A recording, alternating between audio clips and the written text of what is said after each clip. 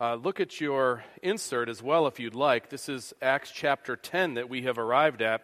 If you're newer to our church, we are committed to a style of preaching that's called expository, and that simply means we take the scripture as it comes in sections. We're going through the book of Acts right now, and so that in its wide meaning, expository means to take the books of the Bible and walk through them together as a congregation. The more narrow meaning for expository means therefore, the message of the text is the message of the sermon. There are other biblical ways to approach sermonizing. You can do topical sermons that are biblically based and other kinds, but as a staple, we're committed to that. So that's why we're walking through the book of Acts together in this fashion. And we've come to a story where Peter, the apostle, is meeting Cornelius. And this is significant because it's the beginning of the gateway being open to the Gentiles. It was always God's plan to be a blessing to the nations through the Jews who would bring the Messiah. To this point in the book of Acts, it has been mostly a Jewish focus. People who are being converted to Christ are those who are previously Jewish. Even the Samaritans were half Jewish, and they had come to Christ. Now it was time for the way to the Gentiles to be open, and it's a pronounced way. A centurion in the Roman army in Caesarea, a pretty prominent person, now has become interested in the Jewish faith, watching what they're doing, seeing who the true God is, not knowing Christ yet, but certainly very respectful of the God they preached. And so now that Christianity, realized Judaism, you might say, as the Messiah has come, the apostolic faith it's now called, because the apostles, the prophets of the New Testament, make all the connections about Christ to the Old Testament prophets, and now we have the apostolic Christian faith. These are all technical terms, but they're important to be familiar with. And now it's introduced through Cornelius that the Gentiles, most of us are probably Gentiles, that's how we receive the gospel so openly and freely, starting with this man Cornelius. Let's go to the text now and pick up in the story. You remember that Cornelius has sent for Peter to come and talk to him. Peter doesn't know what he's going there for exactly. It could be another trial. It could be another case where he is beaten up. It could be another case where he stands before the authorities. He doesn't know exactly why he's going. He received a vision, though, that was clear that he should not look down upon the Gentiles any longer. He should rather see how they should be also related with and shared with insofar as the message the apostles were given. But he doesn't know much more. Now we come to the passage. Follow as I read. This is God's holy word, Acts 10, starting at verse 24. And on the following day, they entered Caesarea. That's Peter and those accompanying him. Cornelius was expecting them and had called together his relatives and close friends. When Peter entered, Cornelius met him and fell down at his feet and worshipped him. But Peter lifted him up, saying, "Stand up, I too am a man." And as he talked with him, he went in and found many persons gathered. And he said to them, "You yourselves know how unlawful it is for a Jew to associate with or to visit anyone of another nation. But God has shown me that I should not call any person common or unclean. So when I was sent for, I came without objection. I asked then, 'Why you sent for me?' And Cornelius said, 4 days ago, about this hour, I was praying in my house at the 9th hour, and behold, a man stood before me in bright clothing and said, 'Cornelius, your prayer has been heard, and your alms have been remembered before God. Send therefore to Joppa and ask for Simon, who is called Peter. He is lodging in the house of Simon, a tanner by the sea.' So I sent for you at once, and you have been kind enough to come. Now therefore, we are all here in the presence of God to hear all that you have been commanded by the Lord." So Peter opened his mouth and said, "Truly I understand that God shows no partiality, but in every nation, anyone who fears him and does what is right is acceptable to him. As for the word that he sent to Israel, preaching good news of peace through Jesus Christ, he is Lord of all. You yourselves know what happened throughout all Judea, beginning from Galilee after the baptism that John proclaimed, how God anointed Jesus of Nazareth with the Holy Spirit and with power. He went about doing good and healing all who were oppressed by the devil, for God was with him. And we are witnesses of all that he did, both in the country of the Jews and in Jerusalem. They put him to death by hanging him on a tree. But God raised him on the third day and made him to appear, not to all the people, but to us who had been chosen by God as witnesses, who ate and drank with him after he rose from the dead. And he commanded us to preach to the people and to testify that he is the one appointed by God to be judge of the living and the dead. To him all the prophets bear witness that everyone who believes in him receives forgiveness of sins through his name. While Peter was still saying these things, the Holy Spirit fell on all who heard the word. And the believers from among the circumcised who had come with Peter were amazed, because the gift of the Holy Spirit was poured out even on the Gentiles. For they were hearing them speaking in tongues and extolling God. And Then Peter declared, "Can anyone withhold water for baptizing these people who have received the Holy Spirit just as we have?" And he commanded them to be baptized in the name of Jesus Christ. Then they asked him to remain for some days. Let's bow together as I lead us in prayer. Heavenly Father, open up the meaning of your word to us this hour. As we study this passage, please give us understanding of what is true and what to do. Compel us to be lovers of your gospel, who desire Christ's name to be broadcasted in every way possible. Lord, we desire to know you more personally, and we want others to come to know Christ as well. And one thing that is clear in this passage and the whole of your word, spiritual life depends on the application of Christ's finished work by your Holy Spirit. Please send your Spirit and grant life to those who are dead in their trespasses and sins, and give refreshment and passion to those who already know you. I pray this in Christ's name. Amen.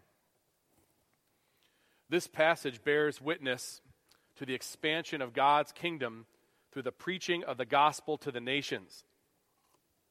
This is where the kingdom of God begins to shake off its distinctly Jewish garments in favor of a new, wider identity. It transcends borders, it transcends nations, it transcends ethnicities. The Jewish faith, you might say, fully fulfilled by the Messiah, becomes the apostolic faith. And the apostolic faith is an evangelistic faith. It's a proclamation of good news. It bears witness to the Christ. The apostolic faith makes Christ known to all mankind. The apostolic faith gives a more full description of God's people, no longer limited to a nation that you had to come through to be a believer. Now it expands far beyond. You see, it's not that you could not be right with God as a Gentile, but you had to come through Judaism. You had to follow their rites and rituals before the time of Christ. Now that was done away with as Christ comes and is proclaimed to all. The church is the kingdom of God on earth, and this is what the apostolic faith proclaims. Here's the fundamental bottom line of this passage. The apostolic faith is absolutely an evangelistic faith, and the church bears witness to Christ as her top priority. Now, we might rightly say, but isn't worship our top priority? Absolutely. Who are we worshiping? Christ. We worship God through Christ, the triune God.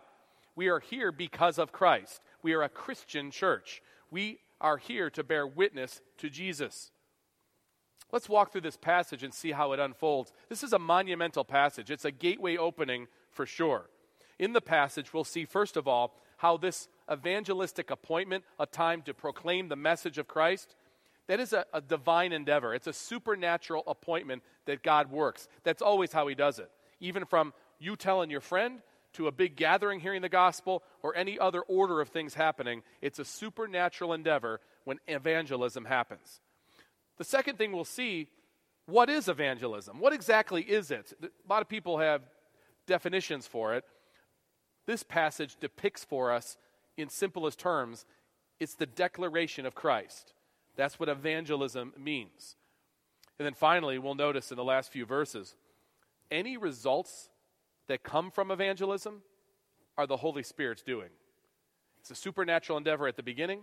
It's a declaration of Christ, and the Holy Spirit must make it effective in our lives. If you believe in Jesus today, if you rest in his finished work, that's not because you were so smart that you figured out it made sense. It does make sense. It's a rational gospel. But you in your human dependence and sin could not see it unless the Holy Spirit gave you sight. So all of us are here believing, if we're believing, because of the work of the Holy Spirit. We'll see this unfold in the passage before us. Let's look first, starting at verse 24, how this is a supernatural endeavor. It's an appointment that God makes between Peter and Cornelius. Not only just those two, all of Cornelius' friends and family, it seems like, at least a lot of them. And also, there are 6 people that travel with Peter from Joppa, 6 Jews who travel with him. We learned this in chapter 11, how many there were accompanying him. So there's 7 Jewish people here, which is the legal number of witnesses you have to have, which is interesting. But these 7 Jews come with the 3 messengers, Cornelius, his friends, and his family, all appointed by God. Verse 24, on the following day they entered Caesarea. Cornelius was expecting them and had called together his relatives and close friends. I love this, the eagerness of Cornelius. Remember, a couple days have gone by since he had his vision. He has his vision, he sends his messengers. It takes a day to go get Peter. Then it takes another day to come back, at least. But what does Cornelius do in the meantime? He can't wait. So he tells his friends, he tells his family and his closest friends, you got to come, this Peter's coming. Peter's going to talk to us. God told me through an angel that he's going to come. How long are they sitting there? I mean, you wonder, he doesn't know. They don't have a cell phone to say, hey, we're almost there. There's nothing like that there. He's just ready for them. He is eager and waiting. I mean, this is the ultimate preacher's audience going on right here. Verse 25, when Peter entered, Cornelius met him and fell down at his feet and worshipped him. Now, this is not the part that the preacher should want. In fact, Peter lifted him up and said, stand up, I too am a man. It's noteworthy and I think also instructional that Peter does not accept the praise and worship of man. And no pastor or leader of the church should. None of us should receive praise in this sense from other people. And Cornelius doesn't know this. He's a man of rank. And he is used to bowing down to those who are superior. And he's so thankful that God is sending Peter, he just falls down. But Peter wants to make clear that only God should get this kind of adoration. I am just a man like you. It's sort of like Nicholas von Zinzendorf said, as far as our demeanor, even especially as ministers, as church leaders, preach the gospel, die, and be forgotten. That's what we should do. And Peter takes this mindset here, at least at this moment. Stand up. I too am a man. Now, it's all starting to come at Peter quick. Verse 27. And as he talked with him, he went in and found many persons gathered. I don't know what's going on in Peter's mind. Remember, we kind of know the story a little bit, what he's going to preach. He still doesn't know what the actual purpose is for this meeting. He's not been given that heads up. So he sees all these people. He's got a Roman centurion, a well-respected, higher up in at least that local legion of troops. He has his family there. He has friends there. The house is packed. Verse 28, and he said to them, Peter's address, walking into a Gentile's home, you yourselves know how unlawful it is for a Jew to associate with or to visit anyone of another nation. Now, that word unlawful in the Greek text is not the nomos legal word, meaning it's actually in God's word illegal, but rather the word really means taboo. You know how taboo it is for a Jew to associate with or to visit any other. You know how in trouble I could be if people found out what I'm doing here. And they all know this. So he's just calling their attention to how unusual this meeting is. And he goes on. But God has shown me that I should not call any person common or unclean. That's revolutionary what he's saying to them. He's declaring it does not matter who you are, what nation you're part of. God's told me that does not matter. So when I was sent for, verse 29, I came without objection. I ask you then, why you sent for me? Why am I here? What do you want from me? Peter's saying. Cornelius steps up. Now remember, Cornelius was scared. He was terrified when he had this meeting with the angels. Now he leaves that part out when he retells the story. I can understand. But the story is vivid indeed, and you see the passion in Cornelius to know what it is that God has to say to him and them through Peter. Verse 30, Cornelius said, 4 days ago, about this hour, I was praying in my house at the 9th hour, and behold, a man stood before me in bright clothing. It said, Cornelius, your prayer has been heard, and your alms have been remembered before God. He had a respect for God through what he saw in the Jews.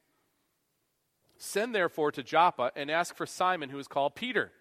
He is lodging in the house of Simon the tanner, a tanner by the sea. So I sent for you at once. So he's just telling his side of the story. Peter, met these messengers, probably got that story told to him. Now it's retold. So I sent for you at once, and you've been kind enough to come. Now, therefore, we are all here in the presence of God to hear all that you have been commanded by the Lord. You get to see Cornelius sitting at the edge of his seat, everybody waiting. Okay, we've been waiting, maybe hours. What do you have to say? What are you going to tell us? I love this picture of eagerness. F.F. Bruce said this, and several other commentators said something like it. Did ever a preacher of the gospel have a more promising audience than this? What a picture. You know what, though? Let's be challenged about the Lord's Day and about coming to hear the Word of God preached. If a Roman centurion without a very deep background in biblical teaching would go to the lengths that he went to prepare for the preaching of the Word, should we not also, as God's people, be this prepared each Lord's Day? Should we not come looking for a word from God? Should we not come with this kind of eagerness? Should we not be careful about how we prepare the night before for the day that's coming? You know, the same way we would make sure we were ready for work the next day, would we not be ready to hear the word from Almighty God the next day? Here's Cornelius, a great example to us, who is not yet, as we can tell, born again. The Spirit's working. Clearly, he's in the process of God transferring him from the kingdom of darkness to the kingdom of light. But I challenge all of us to come prepared to receive what God has prepared for us from his word. That's why we are committed to expository preaching, by the way. Don't come prepared to hear what my cleverness is. Come prepared to count on the pastor, the elders, whoever's bringing the word, to bring the word. This is what the word says. This is what we should do. We should be eager for this message, because you won't get it just anywhere. We're open to all sorts of messages, but what about this one? And here's Cornelius at the edge of his seat with the ones he loves, who he wants to have hear this too. It's so important. He wants everybody he knows to hear it. And he doesn't care what they think of him or what might happen if it goes back up the chain of command to the polytheistic Roman pantheon worshiping superiors he has. Doesn't care.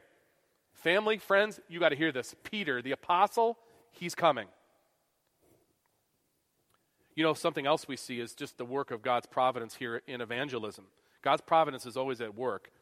Here especially, though, we see him orchestrating events so that Christ can be proclaimed. Evangelism and the proclamation of Christ, it's supernaturally appointed, and it's appointed and empowered by God. I like what our confession says about God's providence, and you can apply it here to this instance. God, the great creator of all things, does uphold, direct, dispose, and govern all creatures, actions, and things, from the greatest even to the least, by his most wise and holy providence. You see all the pieces together, all the individuals he was working to prepare for this moment, for this meeting. God, in his ordinary providence, our confession says, makes use of means. One of the means is the preaching and the reading of God's word. God directs these kinds of instances of gospel proclamation to achieve his glorious redemptive ends. That's what's unfolding. Something else I want us to notice, though, before we go to the middle section of the text. We also have to be ready to give an account. You never know when you might be called. Some of you have had this experience where coworkers or family members, they'll know you got religious a little bit. It just happened to me a week ago. Been playing hockey with some guys who are not believers, and we're all sitting around after playing in a restaurant, and they don't know me as a pastor. There's very few audiences that some of them do now a little bit. They don't know what it means, though. In fact, there was trivia night at this particular establishment we were at, and as we were there, the trivia night, they go, this is great, we can do this. We got Tony, he's got all that, he knows stuff about God, so he can answer those questions, and then someone else can answer them about classic rock era, and the other one about, they were pretty excited I was part of their group for that reason. But you never know at what instance. You could be sitting there talking about your family one moment or something you're doing for work, and the next moment, someone who knows you might be a believer might ask you a question. And just be prepared. The level of preparedness is relative to where you are in your walk. Don't feel guilty if you're a new believer or you're still growing. God will give you what you need to say, but know what is the essence of the passage here, the gospel. And we'll come to that in more fullness soon. But be ready. And you know, Peter writes later in his life in a letter, words you're probably familiar with. Peter says this, have no fear of them nor be troubled, but in your hearts honor Christ the Lord as holy, always being prepared to make a defense to anyone who asks you for a reason for the hope that is in you, yet do it with gentleness and respect. Peter writes this later in his life after he's had some time to have some of these instances and occasions.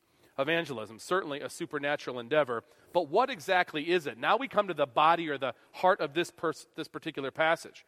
Very simply and profoundly, we see that evangelism is simply this: Christ proclaimed.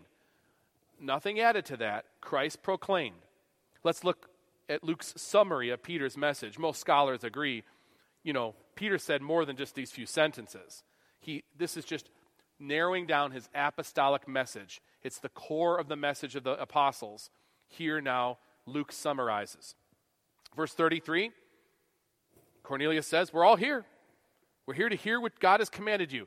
Peter opened his mouth. I love the beginning of that. That's a bit of a marker for us in the book of Acts. It happened once before. It's maybe not a repetitive marker, but it rings a bell. You remember when Philip was talking to the Ethiopian eunuch? The eunuch said to Philip, because he was reading the book of Isaiah, I ask you, who does the prophet say this about? And he's reading about the suffering servant, Jesus, in Isaiah 53. The eunuch says to Philip, is the prophet talking about himself, Isaiah, or is he talking about somebody else? Then Philip opened his mouth, the text says. Now he's about ready to deliver the gospel. And beginning with this scripture, Isaiah in that case, he told him the good news about Jesus. He told him the good news about Jesus. Evangelism. Telling the good news about Jesus in simplest form. So Peter opened his mouth, back to our text, verse 34. Truly I understand that God shows no partiality. Now let's pause here to be absolutely sure what he's saying. He's opening up, this is his introduction. Truly I understand that God shows no partiality. Remember, he's a Jew, they're Gentiles. He wants them to know that he understands, according to God now, he's not partial towards nations. That's the context. We should read more into it. Verse 35. But in every nation, anyone who fears him, who's him, the true God, and does what is right is acceptable to him. Now, if we want to dissect that, the only people that could know the true God and do what's right and acceptable would have to have the revelation of the Scripture. So let's not read more into it. He's simply saying, God is no respecter of what nation you're in. Doesn't matter. Doesn't matter whatsoever. God is indifferent about what nation you're in. He's not indifferent about what you believe. He's about to tell you what you should believe. So he's simply introducing by saying, I, a Jew, am talking to you about the gospel, and God is no respecter of persons in this respect. He shows no partiality. That's the preface. Now we see evangelism. Verse 36. As for the word that he sent to Israel, preaching good news of peace through Jesus Christ, he is Lord of all. You yourselves know what happened throughout all Judea, beginning from Galilee after the baptism that John proclaimed. How God anointed Jesus of Nazareth with the Holy Spirit and with power. We'll go back and walk through this, but pay attention closely as I continue. He went about doing good and healing all who were oppressed by the devil, for God was with him. And we are witnesses of all that he did, both in the country of the Jews and in Jerusalem. They put him to death by hanging him on a tree. But God raised him on the third day and made him to appear, not to all the people, but to us who had been chosen by God as witnesses, who ate and drank with him after he rose from the dead. Talking about the apostolic faith, the apostolic witness, like the prophets of the Old Testament, carefully guarded, carefully given to be stewards of this message, supernaturally given this message. Now, before we go to the next two verses, which, by the way, will be our memory verses for this year, notice how Christ is proclaimed here is a bit of a teaching moment for us about what evangelism looks like. So as you're growing in Christ, to at least know these tenets would be very important. You could simply say to a person who's wondering how they could be right with God, do you believe you're a sinner? Trust in Jesus as your Savior who died in the cross for your sins. Believe on him and you'll be saved. That works. I mean, that's the gospel in a formal or a summarized way. But as you grow, be able to say more about what this all means. And that's what we have in the text. Notice verse 36. The gospel is peace with God through Christ. That's the first thing. Why do we need peace? Because we're sinners. We're at war with God. So as for the word that he sent to Israel, preaching good news of peace through Jesus. It's not peace on earth like nobody have a war anymore. That can't begin to be realized until everybody stops being at war with God personally. Jesus is far more concerned with that peace. No other peace could happen until that occurs. So that's the first step. There's a war. We're sinners. Oh, that's the unrest I feel against God. I get it. Second point, Jesus is the anointed Messiah. Verse 37 and verse 38 say this. You yourselves know what happened throughout all Judea, beginning from Galilee after the baptism that John proclaimed. It was pretty public knowledge, especially according Cornelius was hanging around with the Jews, so he knew this. Verse 38, how God anointed Jesus of Nazareth. The word anointed, anointing Jesus, God anointing, anointed one, that's what Messiah means. So he's saying Jesus is the Messiah. You're at war with God, Jesus came to give peace. Why? Because Jesus is the Messiah. Verse 38, how God anointed Jesus of Nazareth to be with the Holy Spirit. More messianic language from the book of Isaiah. Anointed Jesus of Nazareth with the Holy Spirit with power. He went about doing good and healing. Again, messianic language from the Old Testament prophets. He went about doing good and healing all who were oppressed by the devil, for God was with him. Jesus is the Messiah. That's what he's declaring by this. So our gospel message, evangelism, we're sinners at war with God. We need the Messiah. Jesus is the Messiah. What did Jesus do as the Messiah? Verse 39. And we are witnesses of all that he did both in the country of the Jews and in Jerusalem. They put him to death by hanging him on the tree. The Messiah had to die for our sins. This is the gospel proclaimed. The fourth point you might note in the sermon that Peter's giving, he was resurrected. It's how we know that God accepted his sacrifice. But God raised him, verse 40, raised him on the third day and made him to appear. Not to all the people, but to us who had been chosen by God as witnesses. This is an appeal to their apostolic authority here. Now, they're going to give a message for the church to continue to propagate, but there's an important apostolic authority feature built in here for everyone to recognize as Peter speaks. Not to all the people, but to us who have been chosen by God as witnesses who ate and drank with him after he rose from the dead. That's what it takes to be an apostle, is this personal eyewitness interaction. So the gospel is proclaimed here. In very simple terms, evangelism occurs. Now, verse 42 and verse 43 give us a summary of it all. And these are the two verses I'm asking you to commit to your memory. It'll be on your home fellowship group notes going forward, like we've done in the past. I had to delay till this week because the first 2 weeks I was at Lee's Summit. Then the passage wasn't quite there yet last week.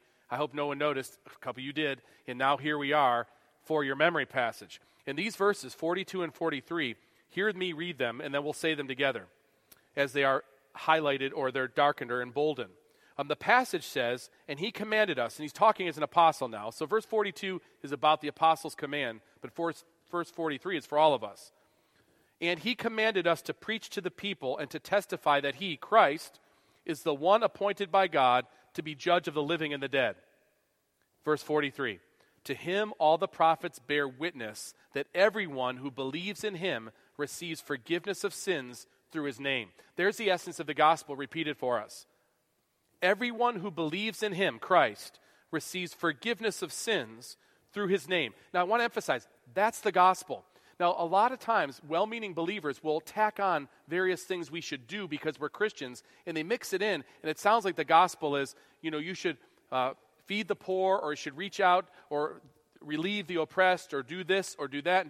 Those may be gospel implications in the context of where the church finds itself. In many cases, it is. Gospel implications. But the gospel is everyone who believes in him receives forgiveness of sins through his name. That's the gospel. That's what we're stewards of. That's what we proclaim with clarity, with simplicity. That's too simple. No, that's exactly what it is. And usually what we mean when we say it's too simple is that we're trying to add something to it because we don't like the way the church is behaving. I get that. That's conviction we might rightly have. But that does not take place of the gospel. The gospel is still this. Everyone who believes in him receives forgiveness of sins through his name. Now, you have it in front of you, verse 42 and verse 43, in the middle of the text printed. Let's read it together, all in one voice. Ready? Verse 42. And he commanded us to preach to the people and to testify that he is the one appointed by God to be judge of the living and the dead. To him all the prophets bear witness that everyone who believes in him receives forgiveness of sins through his name. Amen. Now, evangelism is declaring then that Christ is the Savior of sinners and that we must believe on him. That's what we have before us. All the prophets said it, and now Christ has fulfilled it. And the apostles in the apostolic faith give us this clarity of message that we, the church, are to bring forward. Now, let's go to the last section of the text, starting at verse 44. We see that the results of this evangelistic exercise are dependent upon the Holy Spirit. Many times, again, well-meaning brothers and sisters in Christ will say evangelism is getting altar calls or results or responses from people. That's when you've done evangelism, when you have a way for people to respond to the message given. Maybe you've grown up in churches where they ended every service with an altar call. I'm not dissing that. I'm just saying that's not evangelism. Evangelism is a proclamation of the message. Now, interpersonally, and there may be other ways which we challenge, do you really believe in the gospel? Do you really know? Absolutely. But evangelism is expressing what the gospel is. God is the one who promotes or produces any results. We look for those results, but we cannot produce them. We proclaim the message, and then what happens is something like what happens here. I say something because there's lots of uniqueness in the book of Acts as the Holy Spirit starting to come in a way that the Holy Spirit's been settled on indwelling and working now since then. But there's still much for us to gather. While Peter, verse 44, was still saying these things, he's preaching this message, the Holy Spirit fell on all who heard the word. That's Cornelius, his friends, and his family. And the believers from among the circumcised, the Jews who were there with Peter, they were amazed because the gift of the Holy Spirit was poured out on even the Gentiles. Now, I want you to see what this is referring to. Remember, the idea in the mind of the Jews is that, yes, people could come to God, but they had to come through Judaism, and the rite of circumcision in particular was the sign of the covenant. So if you said you wanted to know God, that's fine, you got to become Jewish. Now, in this era, it was a bit confusing for some of the Jews because now all of a sudden, the Gentiles are coming in. Do they need to be circumcised first to become Jews and then believe on Christ? There was a real challenge in the book of Galatians, the first book Paul wrote. That's the first issue he deals with. No, you don't have to be circumcised any longer. Baptism replaces circumcision. That starts to make more sense as the New Testament unfolds, but giving them the benefit of the doubt, it was difficult at first to see this. But this story is meant to teach us that at some level. The word's preached, they're Gentiles who've never been circumcised, yet the Holy Spirit comes upon them and dwells them. They're believers now. Why would they go back and be circumcised? It doesn't make any sense. They're to be given the new sign, which is baptism. After they've come to faith as first-generation believers now, they receive the sign. And the Jews there are amazed. They're like, wow, this we've seen this before. We've seen the Holy Spirit come, and we know that it means they're regenerated, that they're believers. Verse 44, while he was still saying these things, the Spirit fell on all who heard the word. Now go to verse 46. For they were hearing them speaking in tongues and extolling God. They knew it was genuine. The sign was to show them it was genuine. And Peter declared, can anyone withhold water for baptizing these people who have received the Holy Spirit just as we have? See what Peter's doing? He's already there, but the people who are with him may not yet understand how this transference has happened. So he's saying, you're watching them, they've become born again. Is there any reason why I shouldn't just go to baptism right now? We should. We don't need to circumcise them. That's really what he's saying. We don't need to have that be part of it. Any reason we shouldn't just baptize these believers? And of course, there's no objection recorded. And so he moves to command them. It's not Peter didn't have to do it, but he commands them to be baptized in the name of Jesus Christ. And they asked him to remain for some days. Lots of questions, I'm sure. But it was simple enough to realize they knew they were sinners. They knew that Christ was the Messiah. They knew that he died on the cross for their sins. They believed in that, and they, as first-generation believers, were baptized. And notice, Cornelius' household is there, and they were baptized too. The transference from the covenant sign of circumcision now takes its form in baptism. And we see the Spirit's work bringing the results. We look at this last section, a few points to be made, because it transfers beyond just the first time you hear the word of God or the gospel and believe. It's true for us as believers, we're just as dependent on the Holy Spirit for understanding and applying the word as we were when we first came to faith. We can't in our minds, even our regenerate minds, on their own, without help from the Holy Spirit, understand what the message of Scripture is. We have to have the Holy Spirit's illuminating ministry in our lives. That's true always. In fact, I think J.I. Packer puts this in the best terms I've read, at least in the shortest terms, to describe this dynamic work of the Holy Spirit in all of us as we open the Word. The work of the Spirit, Packer says, in imparting this knowledge is called illumination or enlightening. Is not a giving of new revelation, but a work within us that enables us to grasp and to love the revelation that is there before us in the biblical text, as heard and read, and as explained by teachers and writers. Sin in our mental and moral system clouds our minds and wills so that we miss and resist the force of Scripture. God seems to us remote to the point of unreality, and in the face of God's truth, we are dull and apathetic. The Spirit, however, Packer writes, opens and unveils our minds and attunes our hearts so that we understand. As by inspiration, he provided Scripture for us. Now by illumination, he interprets it to us. Illumination is thus the applying of God's revealed truth to our hearts, so that we grasp as reality for ourselves what the sacred text sets forth. This is why we should be anxious to come into the house of God Sunday morning and wait for the Word of God to be read and preached, because we know the Holy Spirit's dynamically at work. Now, the Holy Spirit's dynamically at work in your life as a believer when you're reading the Word privately, true, too. But the predominant way that he works in the body of Christ is through the preaching of the Word going forth. And you could count on the Holy Spirit to override all those deficiencies, and they are many of the preachers. But for the preacher, where he's safest is to stay on the Word, so that there's less chance for him to get in the way. That's the point, and I think the wisdom of expository preaching. The Word was preached, the Spirit filled, and the people believed. So, brothers and sisters, in summary, the timeless significance of this meeting between Cornelius and Peter. And by the way, any women with child who are having a boy, Cornelius is a great name. I would just commend it to you. It can't be overstated how important this meeting is. It's nothing less than the fulfillment of the Abrahamic covenant, and that's pretty big. The most important covenantal declaration in the Old Testament, most likely you could summarize to be the Abrahamic covenant, where the fruit that will come from Israel will ultimately bless the nations. And here it's coming to reality. Cornelius, the representative of the nations, a gateway being open. Peter's message and practice, a timeless model for evangelism. And the whole story teaches us what our priority is. The apostolic faith is an evangelistic faith, and the church bears witness to Christ as her top priority. Please bow with me as I lead us in prayer. We thank you, Lord, for your word and for your Spirit. Please encourage us with a sense of your providential working in evangelism and in illumination. You have brought us to faith in Christ by your providence, and you are ordering our efforts to evangelize in the same way. Give us boldness, give us clarity about the message. Help us not to become distracted. Give us opportunities to bear witness to Christ, individually, as families, and as a church. Pray this in Jesus' name. Amen.